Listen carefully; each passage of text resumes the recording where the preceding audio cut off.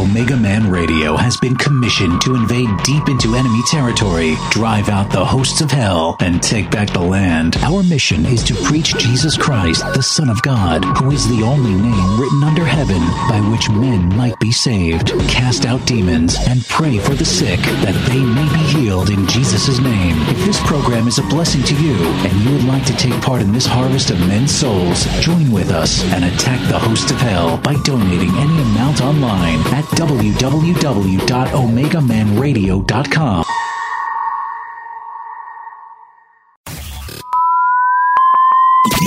Are you ready? Ready to take a ride? Grab your coffee and strap yourself in. If you listen, we can hear God's plan. Because the show is about to begin. You're listening to the Omegaman Radio Network.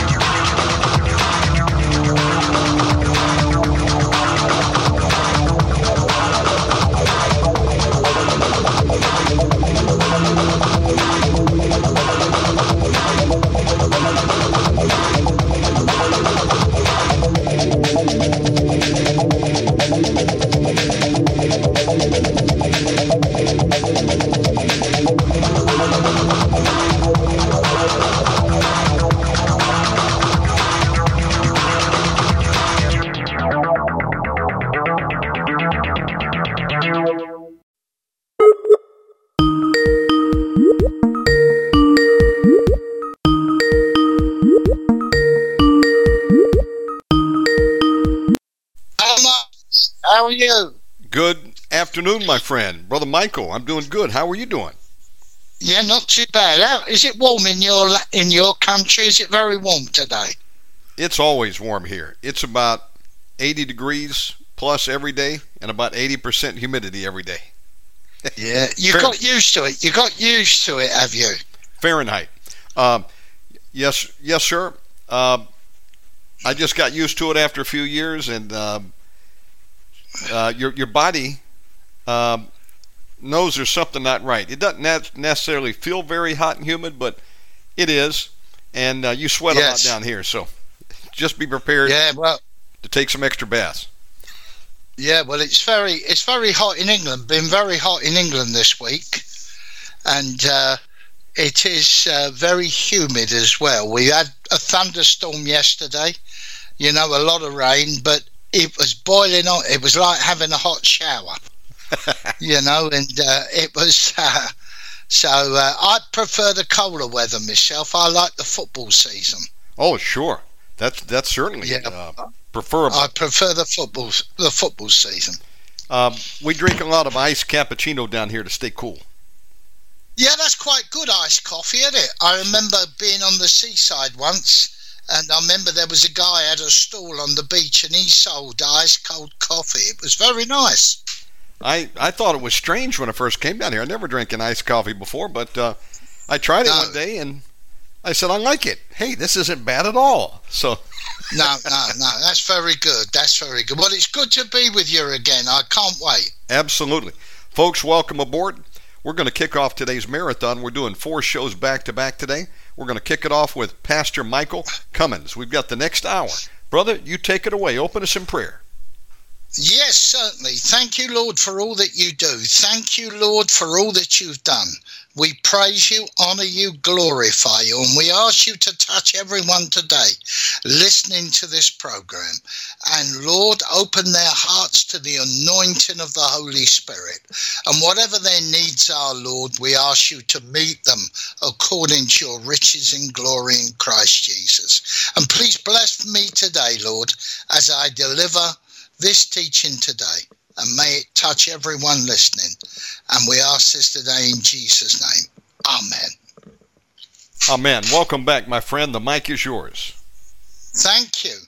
Well, when we talk about spiritual warfare with Satan, most people believe in a warfare with a dove fighting a dragon or us fighting a dragon. And Satan come in at us like a raging lion, like a leviathan, like a sea monster, almost like a T-Rex. But, you know, the weapons of Satan's warfare are far more subtle than that. And sometimes, by admission, we sin. One of the things he did in the Garden of Eden is he got Adam and Eve to sin by admission. They know what God told them to do, to not touch the fruit of the tree of knowledge, but Satan confused them. He didn't say anything threatening. He didn't say anything nasty. He caught them out by omission. And today we're going to talk about two powers that we have as believers. Not powers to put on boxing gloves or take a sword and chase demons about. The power of repentance and the power of forgiveness. And I want to try and explain this to you today. Plus, if there's enough time, we'll also be speaking in the end about being non-judgmental. These are all powerful things that destroy Satan. Satan likes nothing better than a Christian withholding, confessing his or her sins from Jesus. Sometimes he leads that person to believe that once you go to church or read the Bible or pray, there is no need to confess and repent. It's all been done. You have nothing to do apart from carrying on to act like a Christian and continuing to make it look to everyone else that you're a good Christian. Satan loves that. A lady came to see me on Sunday seeking deliverance. I had spoken to her on the telephone in the week, and I asked her a number of questions because she was a lady I'd never met before and I knew very little about her. When she came to church after the service, I invited her to come to the office, and I said to her, I'm going to get the lady who's a member of the church to sit in with us while we pray. Because I've learnt that because I've seen other pastors who have made this mistake, that a pastor should never pray for a lady on his own. The devil will make trouble if you give him the opportunity to do so. So I asked a lady from the church to come and sit amongst us.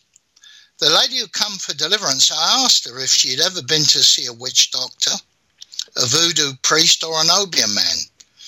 Probably an Omegaman would be more like it because she came from Jamaica. And she told me that she had been brought up as a Seventh-day Adventist and had never visited such people as occultists. On Monday morning, she rang me at 9 a.m. and told me that she did not want to tell me the truth on Sunday afternoon because there was another lady in the room. So she withheld the fact that she had been to see witch doctors and juju men, etc., etc. She said she felt embarrassed to tell the truth, so she withheld important information that would have helped her in her deliverance. She had attended a witch doctor who had done a blood sacrifice and told her to sprinkle the sacrificial ashes in the cemetery. Pure witchcraft. And I knew that she had been withholding the truth. I knew it on Sunday afternoon, but I can only ask for honesty. You see, this lady played straight into Satan's hands. He wanted her to be secretive, sly, and dishonest about her past. She wants to pretend that she was righteous, like many Christians do. And many Christians believe they're being attacked by the devil because of their righteousness. They don't think that unconfessed sin could have anything to do with the Satan attacking them. I said to this woman on Monday, you've played into the devil's hands. He wanted you to be dishonest and not tell the truth. And you've given him what he wanted. I also said to her, could you imagine if you'd have gone to sleep Sunday night and not woken up in the morning, where your soul would be now? She went quiet. Matthew 3 verse 2 makes it very clear. Repent ye, for the kingdom of heaven is at hand. Repentance is a divine principle and is required before anyone can enter heaven. Without repentance, no one will be saved, or nobody can make preparation for eternal life. The atoning sacrifice of Jesus Christ on the cross made it possible for all mankind to receive forgiveness of his or her sins. And once we receive Jesus as Lord and Saviour, we begin to dismantle and destroy the weapons of Satan's warfare. Think of the pain, the suffering that Jesus endured for our sakes. The people he came to save rejected him.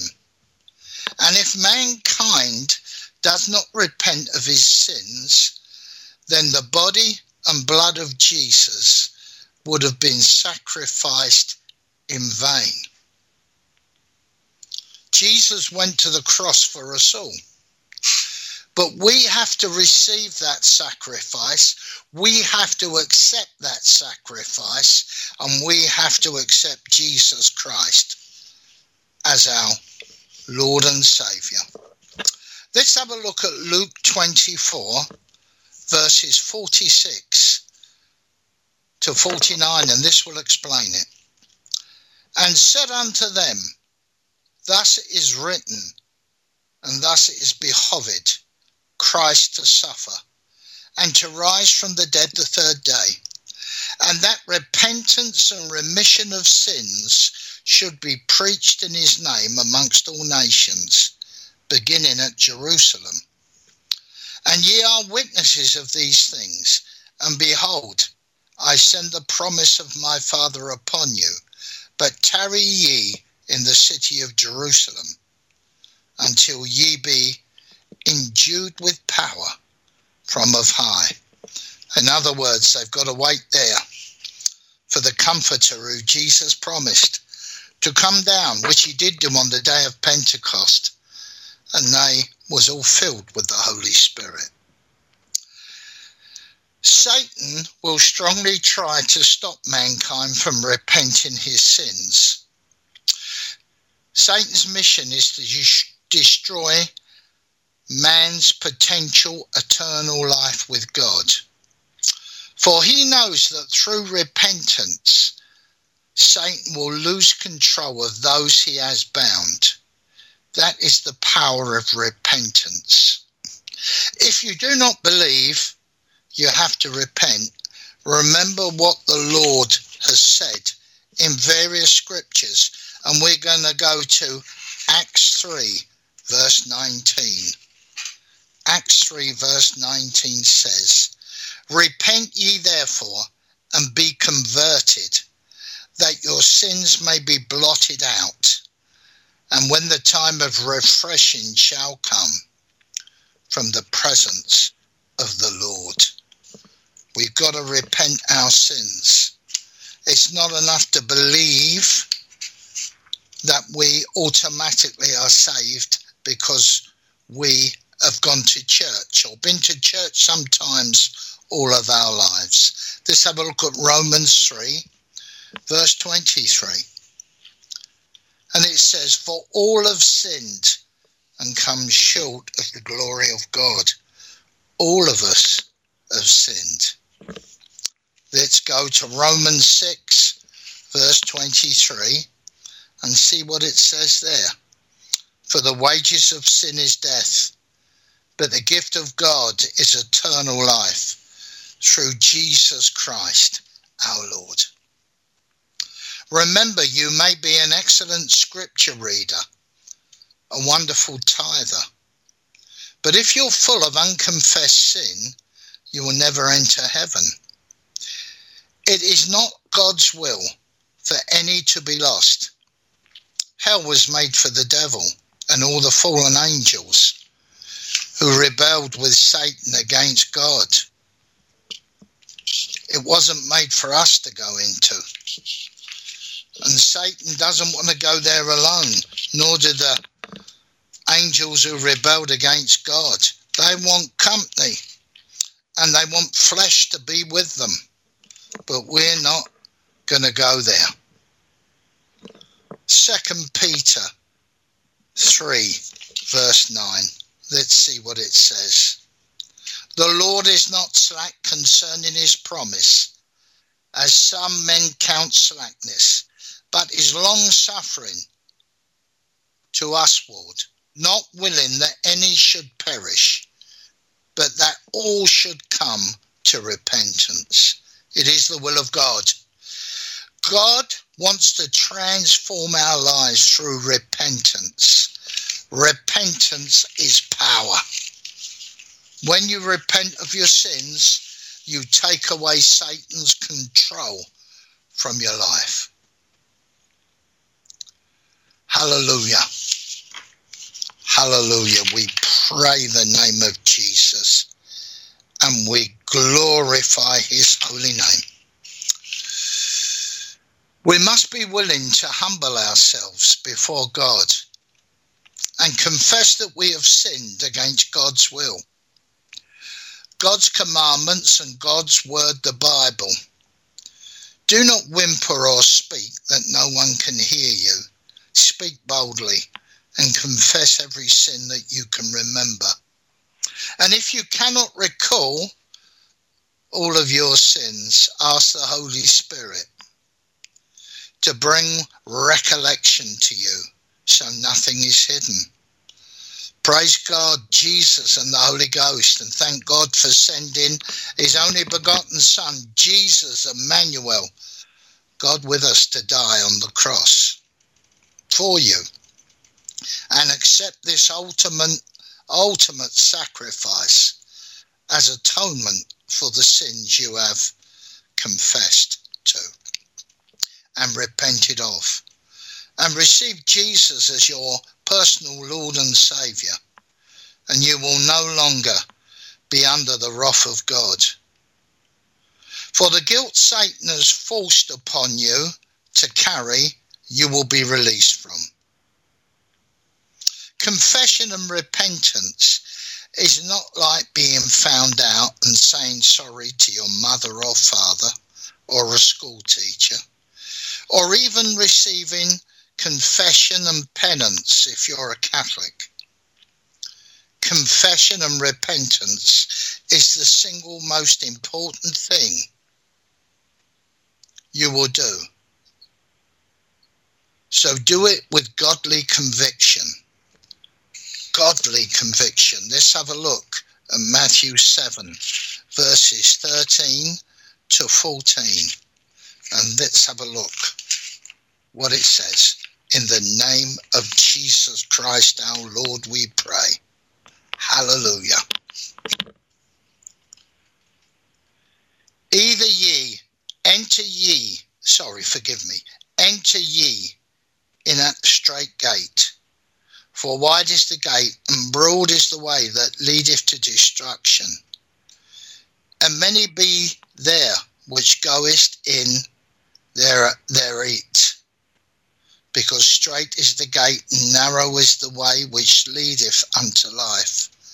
And few there be that find it. You know, some people believe. They believe in their own worthiness. And as we said early, all have fallen short of the glory of God. The 10 Commandments, if broken, must be repented of because they are still relevant today. Jesus said in the Gospel of Luke, everything which is said about me in the Psalms, laws, and the prophets must be fulfilled. And I'm saying that without reading the Bible, just out of memory. Satan will use every tactic he can to make us feel unworthy. Once we have confessed and repented our sins, he will be angry and try his best to make us feel that our sins are so bad that God will never forgive us. Satan will try to make us feel worse than we were before, ungodly sinners who God will never forgive. All part of the lying strategy of Satan.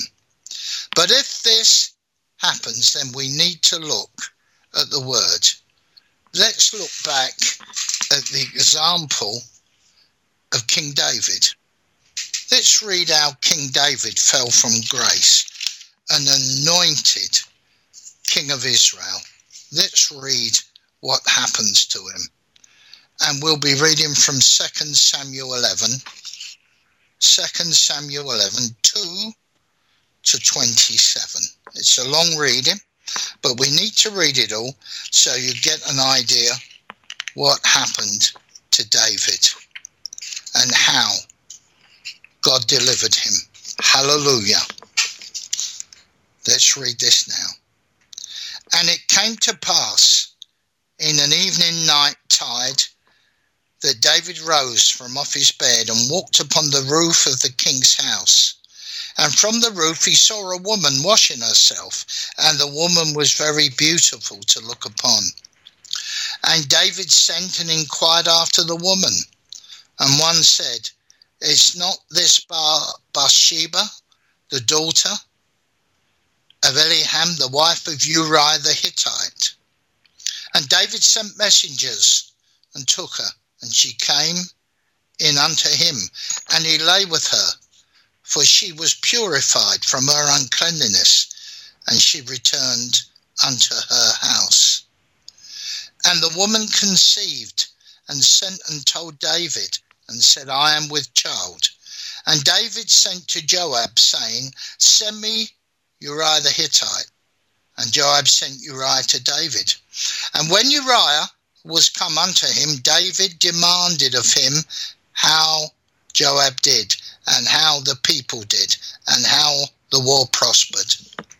And David said to Uriah, Go down to this house and wash thy feet. And Uriah departed out of the king's house.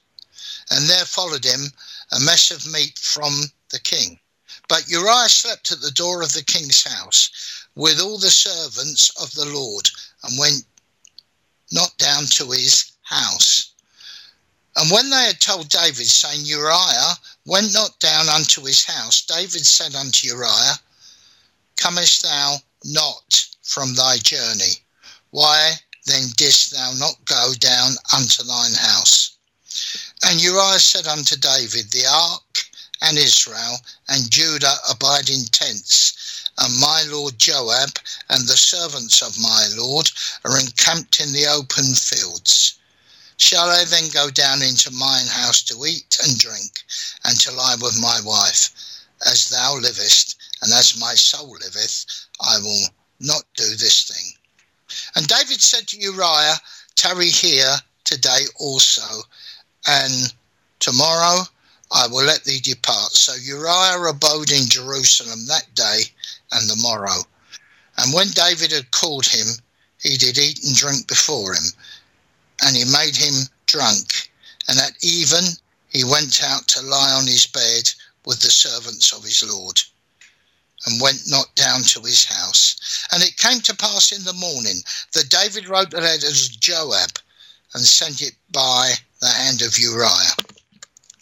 And he wrote in the letter, saying, Set ye Uriah in the forefront of the hottest battle, and retire ye from him, that he may be smitten and die. And it came to pass, when Joab observed the city, that he assigned Uriah into a place where he knew that valiant men were. And the men of the city went out and fought with Joab, and there fell some of the people of the servants of David, and Uriah the Hittite died also. Then Joab sent and told David all the things concerning the war, and charged the messenger, saying, When thou hast made an end of telling the matters of the war unto the king, And if so, be that the king's wrath arise, and he may say unto thee, wherefore approach ye so nigh unto the city, when ye did fight?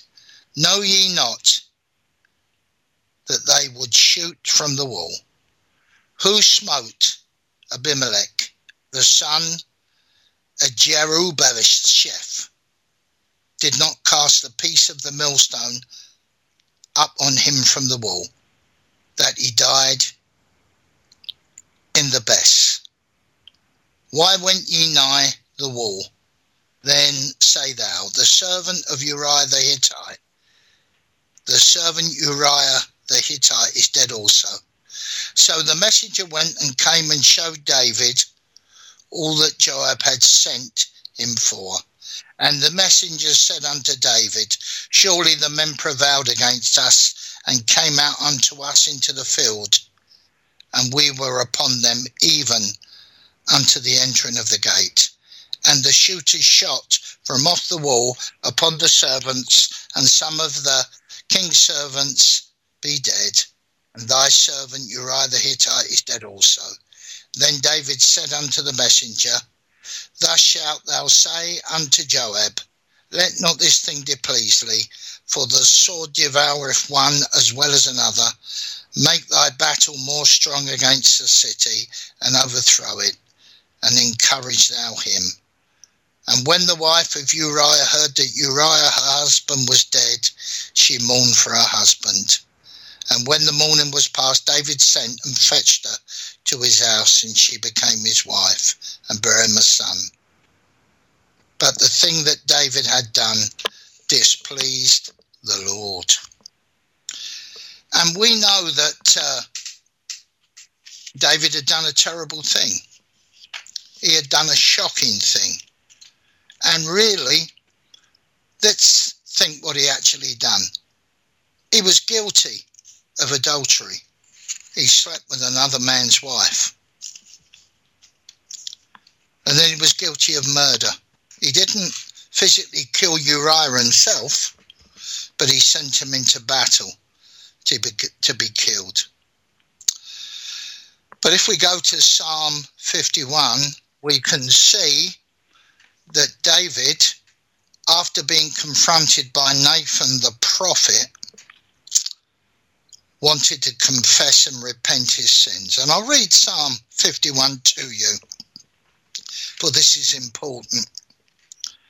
Have mercy upon me, O God, according to thy loving kindness, according unto the multitude of thy tender mercies. Blot out my transgressions, wash me thoroughly from mine iniquity, and cleanse me from my sin. For I acknowledge my transgressions, and my sin is ever before me. Against thee only have I sinned, and done this evil in thy sight, that thou mightest be justified when thou speakest, and be clear when thou judgest. Behold, I was shapen in iniquity, and in sin did my mother conceive me. Behold, thou desirest truth in the inward parts, and in the hidden part thou shalt make me to know wisdom. Purge me with hyssop, and I shall be clean. Wash me, and I shall be whiter than snow. Make me to hear joy and gladness, that the bones which thou hast broken may rejoice. Hide thy face from my sins, and blot out all my iniquities. Create in me a clean heart, O God, and renew a right spirit within me. Cast me not away from thy presence, and take not thy Holy Spirit from me. Restore unto me the joy of thy salvation, and uphold me with thy free spirit.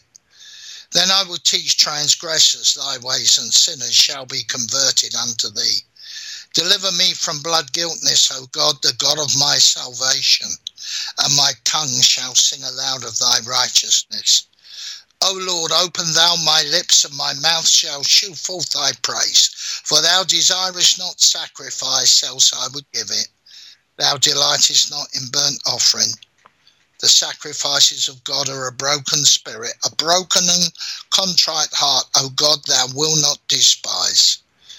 Do good in thy good pleasure unto Zion.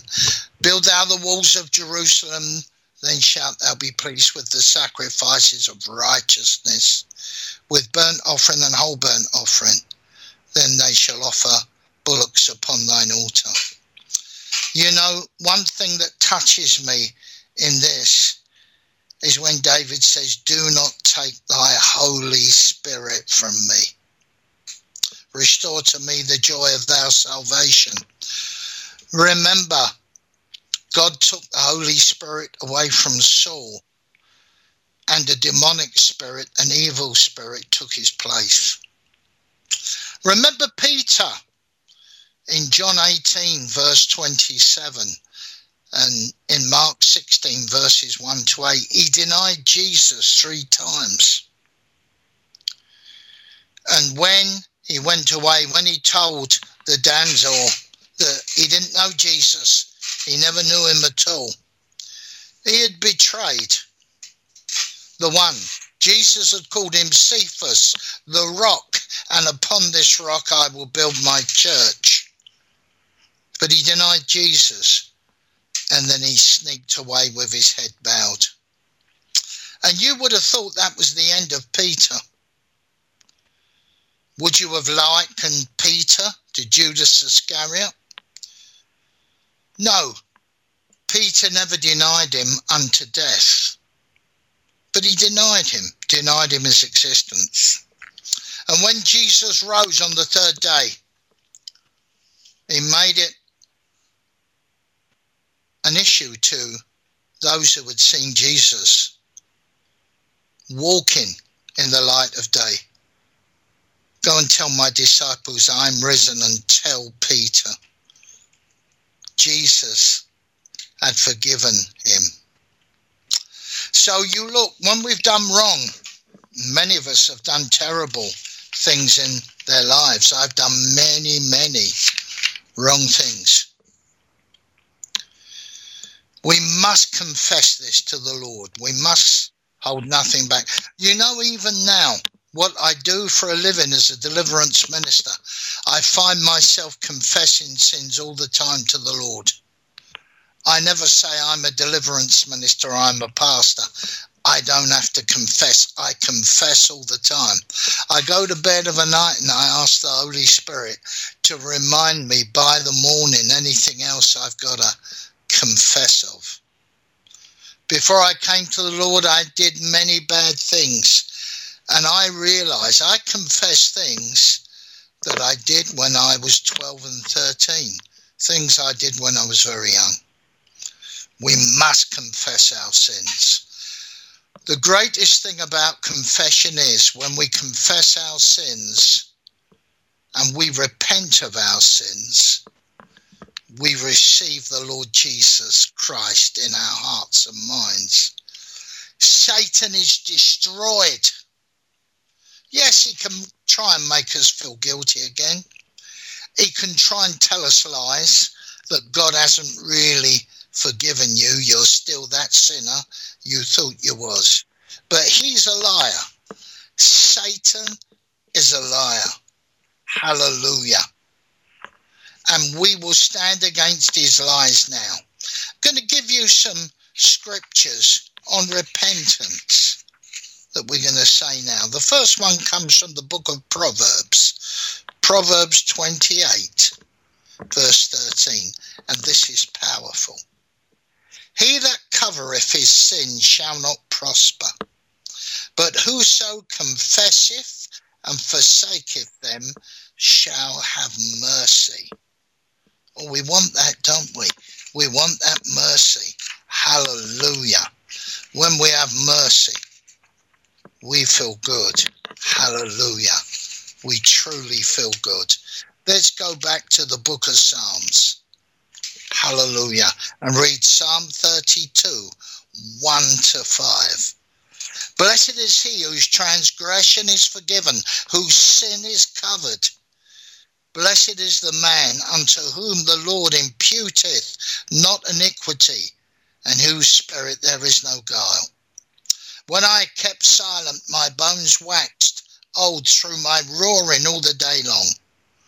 For day and night thy hand was heavy upon me. My moisture is turned into the drought of summer. I acknowledge my sin unto thee, and mine iniquity have I not hid. I said, I will confess my transgressions unto the Lord, and thou forgavest the iniquity of my sin. How powerful is that? Truly powerful, in the name of Jesus. And Satan, he will stand there powerless, unable to do anything. Hear my words, Satan. You're a liar. And I'm telling people how to uncover your lies. Let's have a look at 1 John 1, verses 6 to 10.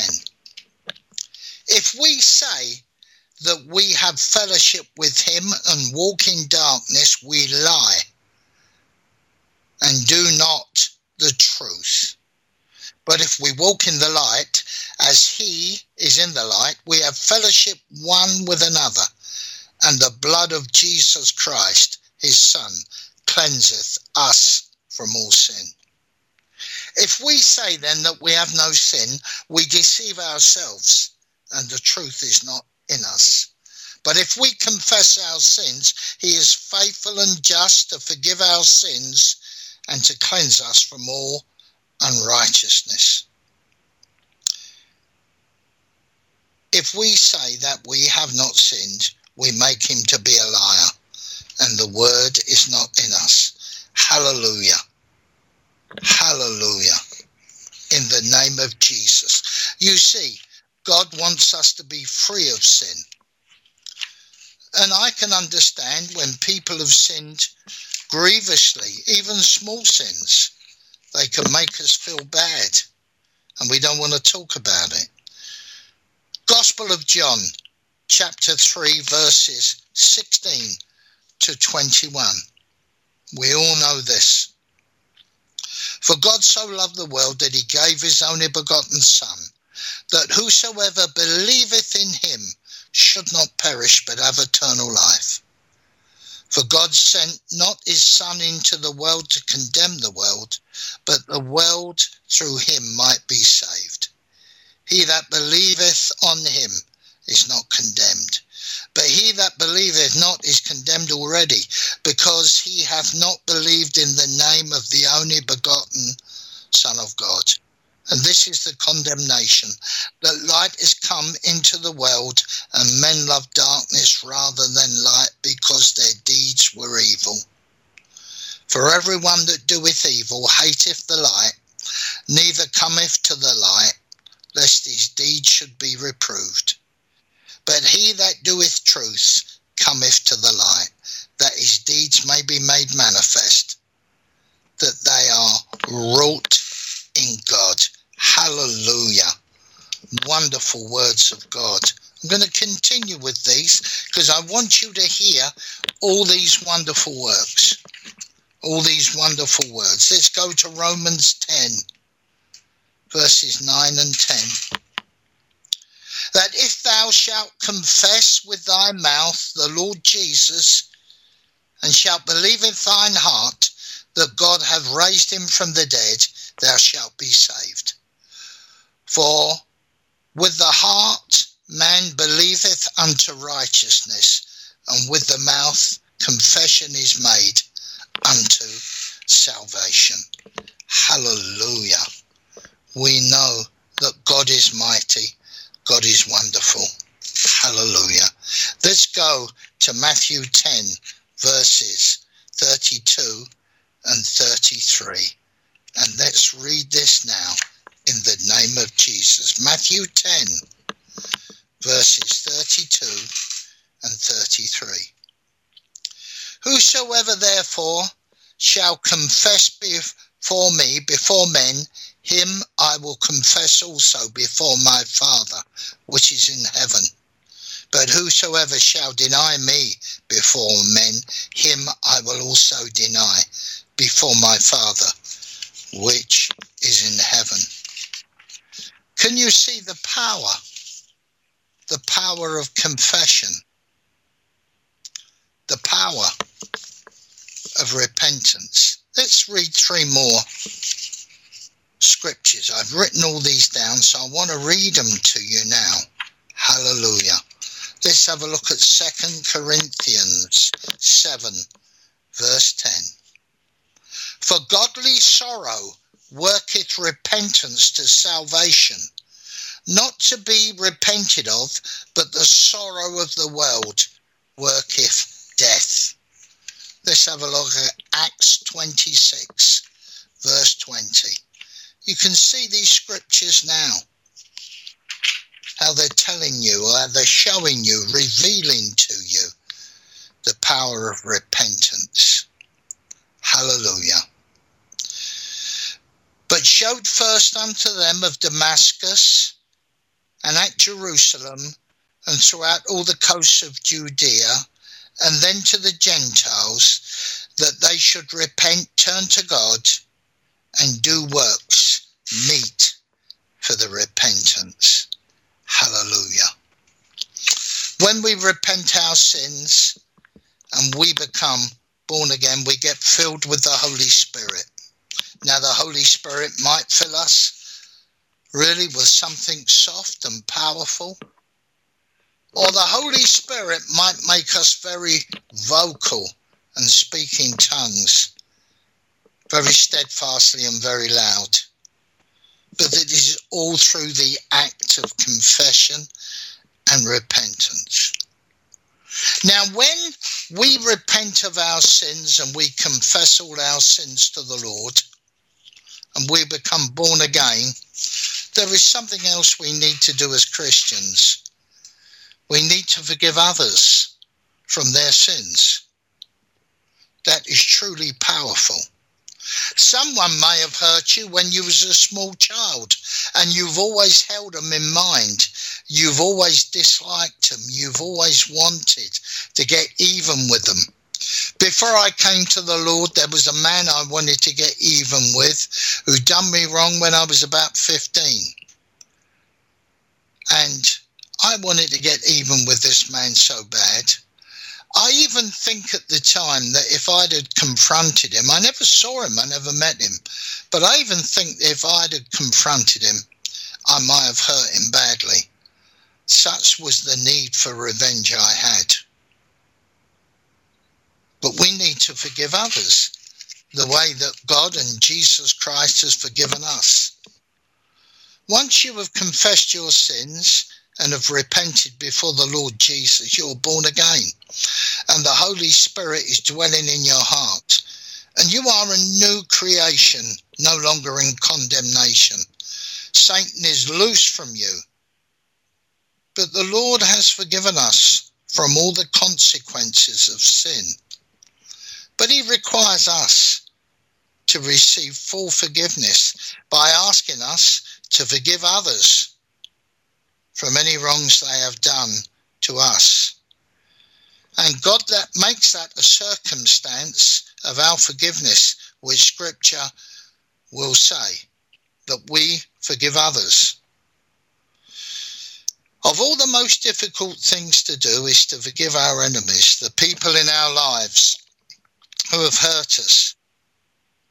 It might have been the school bully who frightened us, the teacher who punished us, the boy and girl friend that broke our hearts. That's, of course, the boyfriend that broke the girl's heart and the girlfriend that broke the boy's heart.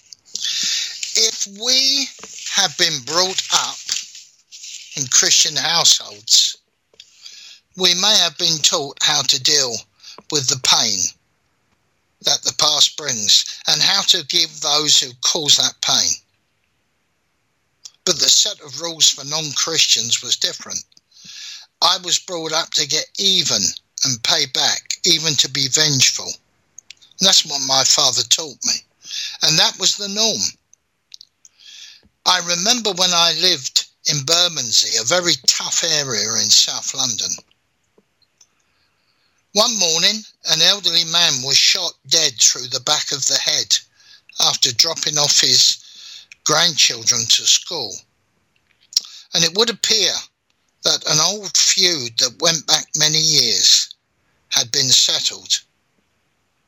The old man, who was shot through the back of the head, was shot by a previous rival, and this feud had gone back from right when they were young men together. I don't know the full content of the feud. But the Old Testament is few of such feuds which have led to war. Mankind's history is full of bitterness and unforgiveness, and Satan loves this. Yeah, you're born again, but how about getting evil with that so-and-so who did this to you, who ruined your life, who got you the sack from your job? We should shake hands and forgive each other. Satan would want something different. You see, our own forgiveness and our own place in heaven depends upon it. Let's look at some scriptures that will tell us the truth and the absolute truth when we read this. Hallelujah. Let's have a look at Colossians 3, verse 13. Forbearing one another and forgiving one another, if any man have a quarrel against any, even as Christ forgave you, so also do ye. Forgive others. Hallelujah. We are being told to forgive others. Now, surely, does that make you a coward and a wimp if you forgive others that have hurt you? I used to believe when I was a young man, even if I got a good beating, I had to do my best, especially against people that were bullies. And you know, when someone bullies another, he has low self-esteem. Ephesians 4, verse 31 and 32 tell us the truth. Let all bitterness and wrath and anger and clamour and evil speaking be put away from you with all malice. And be ye kind one to another, tender-hearted, forgiving one another, even as God for Christ's sake have forgiven you. Isn't that beautiful? Let me read verse 32 again. It's so beautiful.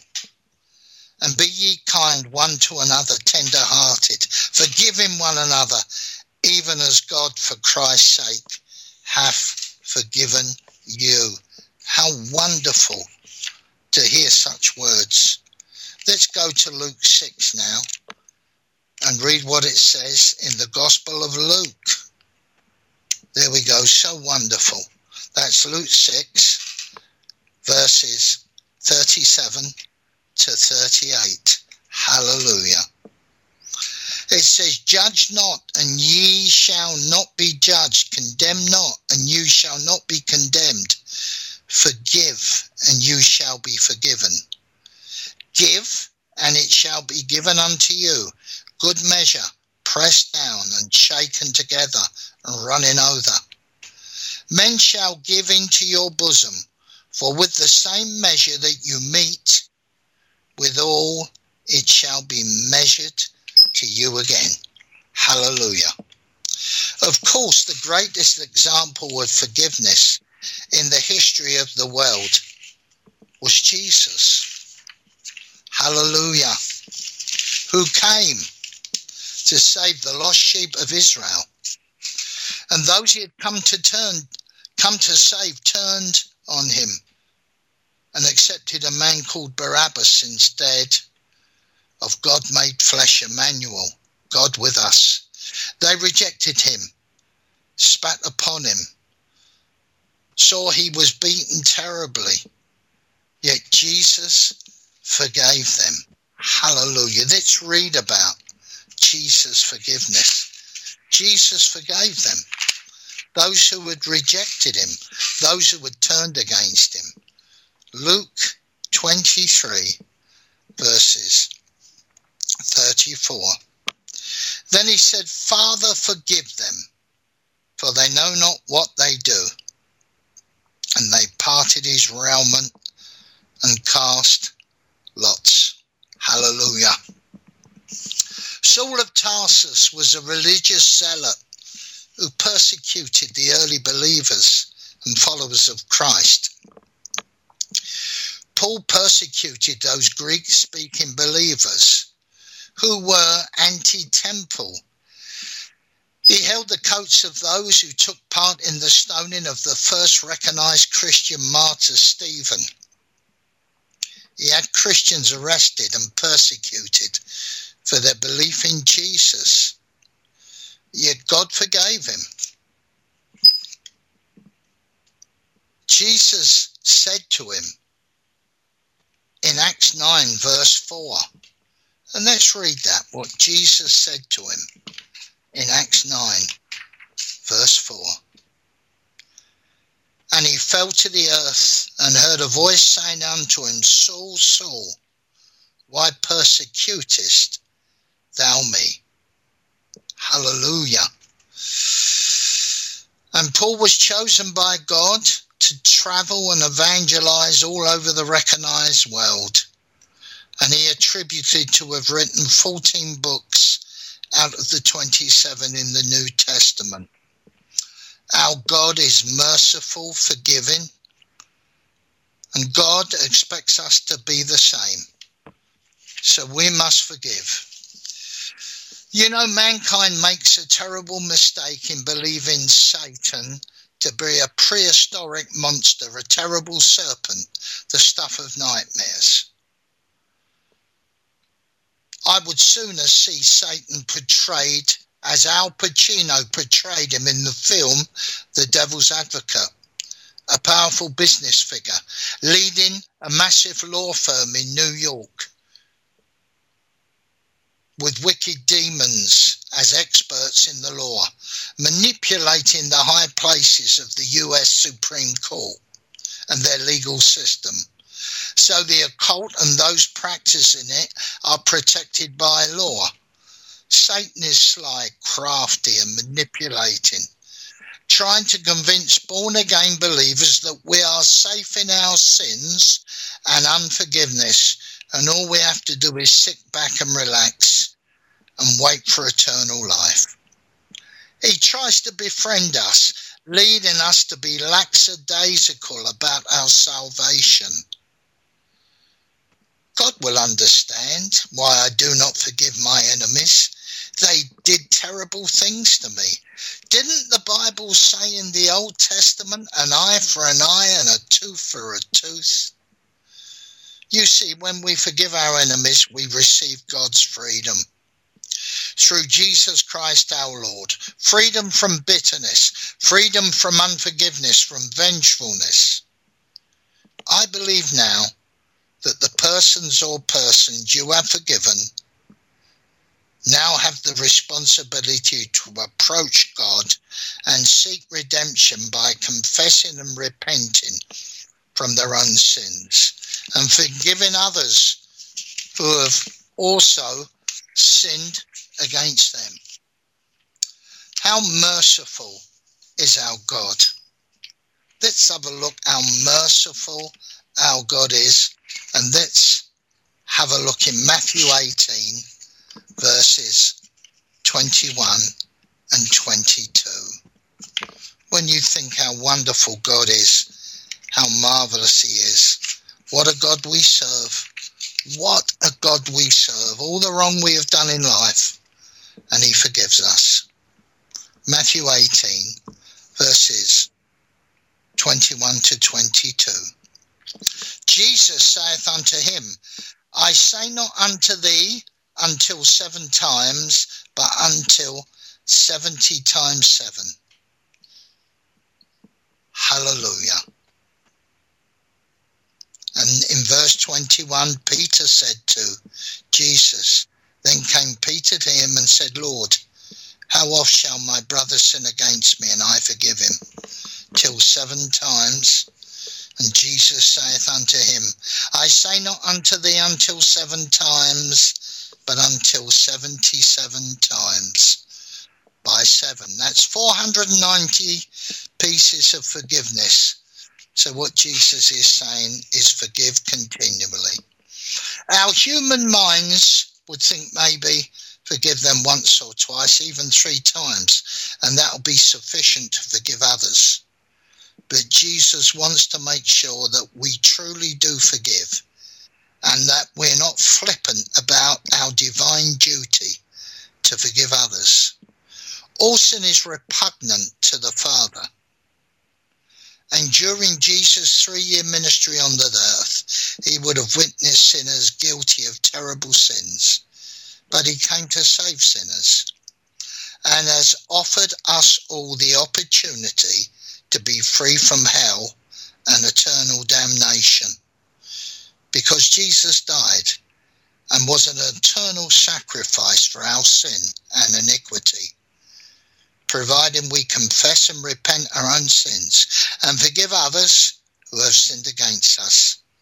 But there is a final warning to be made, and we must guard against Satan, who may whisper in our ears and tell us that our sins are not as bad as those who have sinned against us, slyly trying to get us to judge others. We must never be ignorant to God's word. Remember what it said about judgment. In the name of Jesus, we read these scriptures now. Hallelujah.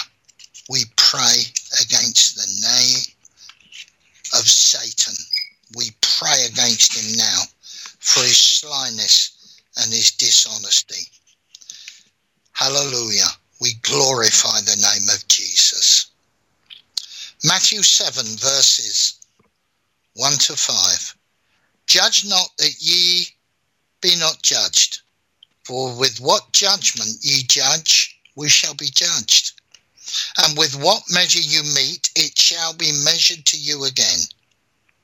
And why beholdest thou the mote that is in thy brother's eye, but considereth not the beam that is in thine own eye?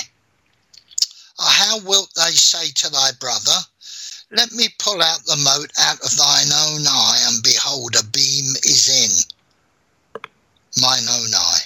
Thou hypocrite, first cast out the beam of their own eye, and then shalt thou see clearly to cast out the mote out of thy brother's eye. Hallelujah. In the name of Jesus, we must be very careful not to judge others. In the name of Jesus Christ our Lord. Let's have a look at Luke 6, verses 35 to 37. It says, but love your enemies and do good and lend, hoping for nothing again, and your reward shall be great, and you shall be the children of the highest. For he is kind unto the unthankful and to the evil. But be ye therefore merciful, as your Father also is merciful. Judge not, and ye shall not be judged. Condemn not, and ye shall not be condemned. Forgive, and you shall be forgiven. And the final scripture today we're going to read comes from Romans 2, verses 1 to 3.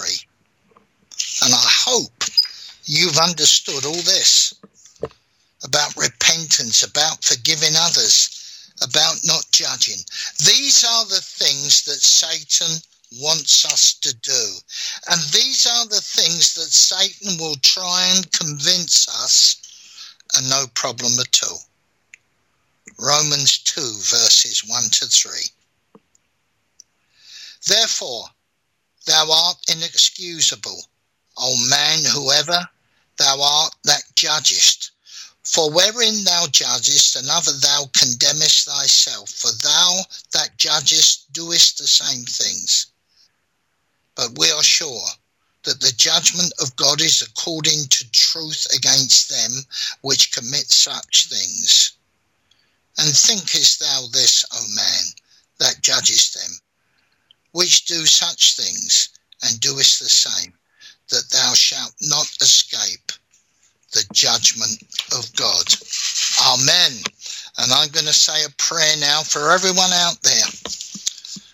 If you've got enemies that are tied up in your mind who you think of regular, forgive them now in the name of Jesus Christ. Hold nothing more against them. Defeat Satan by forgiving your enemies.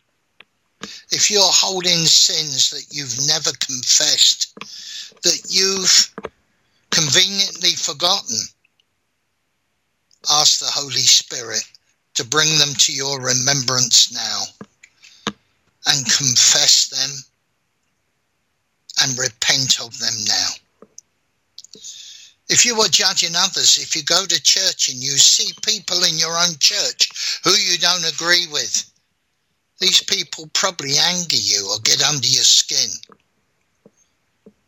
And you would like God to judge them. Remember, with what judgment you ask God to judge them with, God will judge you the same way. So let us pray now. Lord, bring to remembrance all of the sins that we have committed that we need to confess. Let us repent all iniquity that we are guilty of to you, Lord. Let us be free from Satan and his crafty wiles and his tricks. Let us be free forever. And Lord, let us not judge anybody, because none of us want to be judged negatively by you, Lord. Please let us forgive all others, hold nothing against anybody else.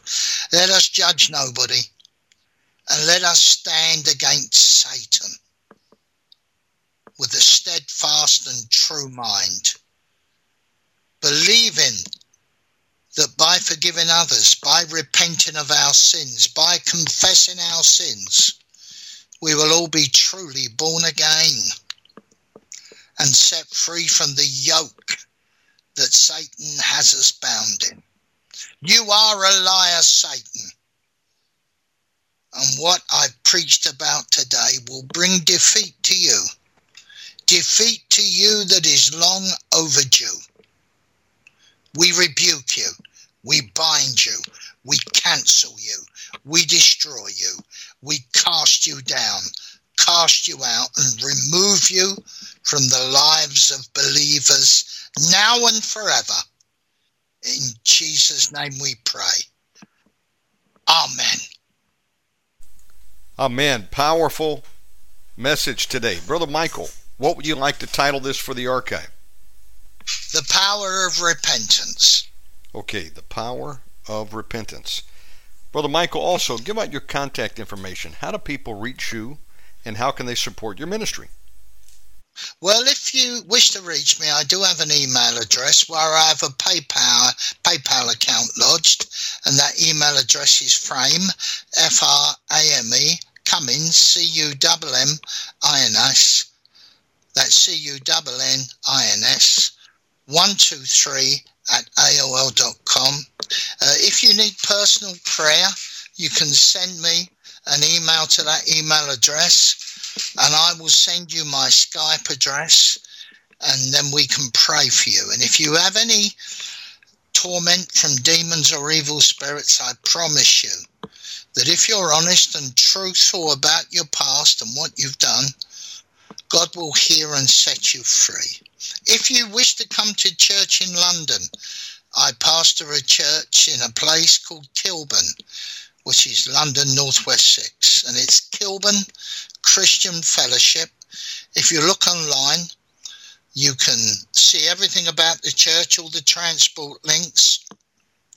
And also, I've got about 70 now previous preachings I've done since I've been pastor there. A lot of them on deliverance, a lot of them on the devil.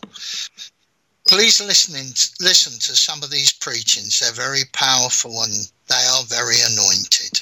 And I say, God bless you all. And the reason I preach what I preach today, because lots of people want to hear Satan being beaten up and shouted and yelled at by deliverance ministry. But we have to truly understand the slyness and the subtlety of Satan's warfare. God bless you all. Great word today, man. Brother Michael, we love you, and we'll see you next week, same time. God bless you. God bless you. Look forward to it. Amen. Thank you, sir. Friends, that was a great program. Let's get Brother John Gogan on. I'm dialing now. Stand by. Here we go.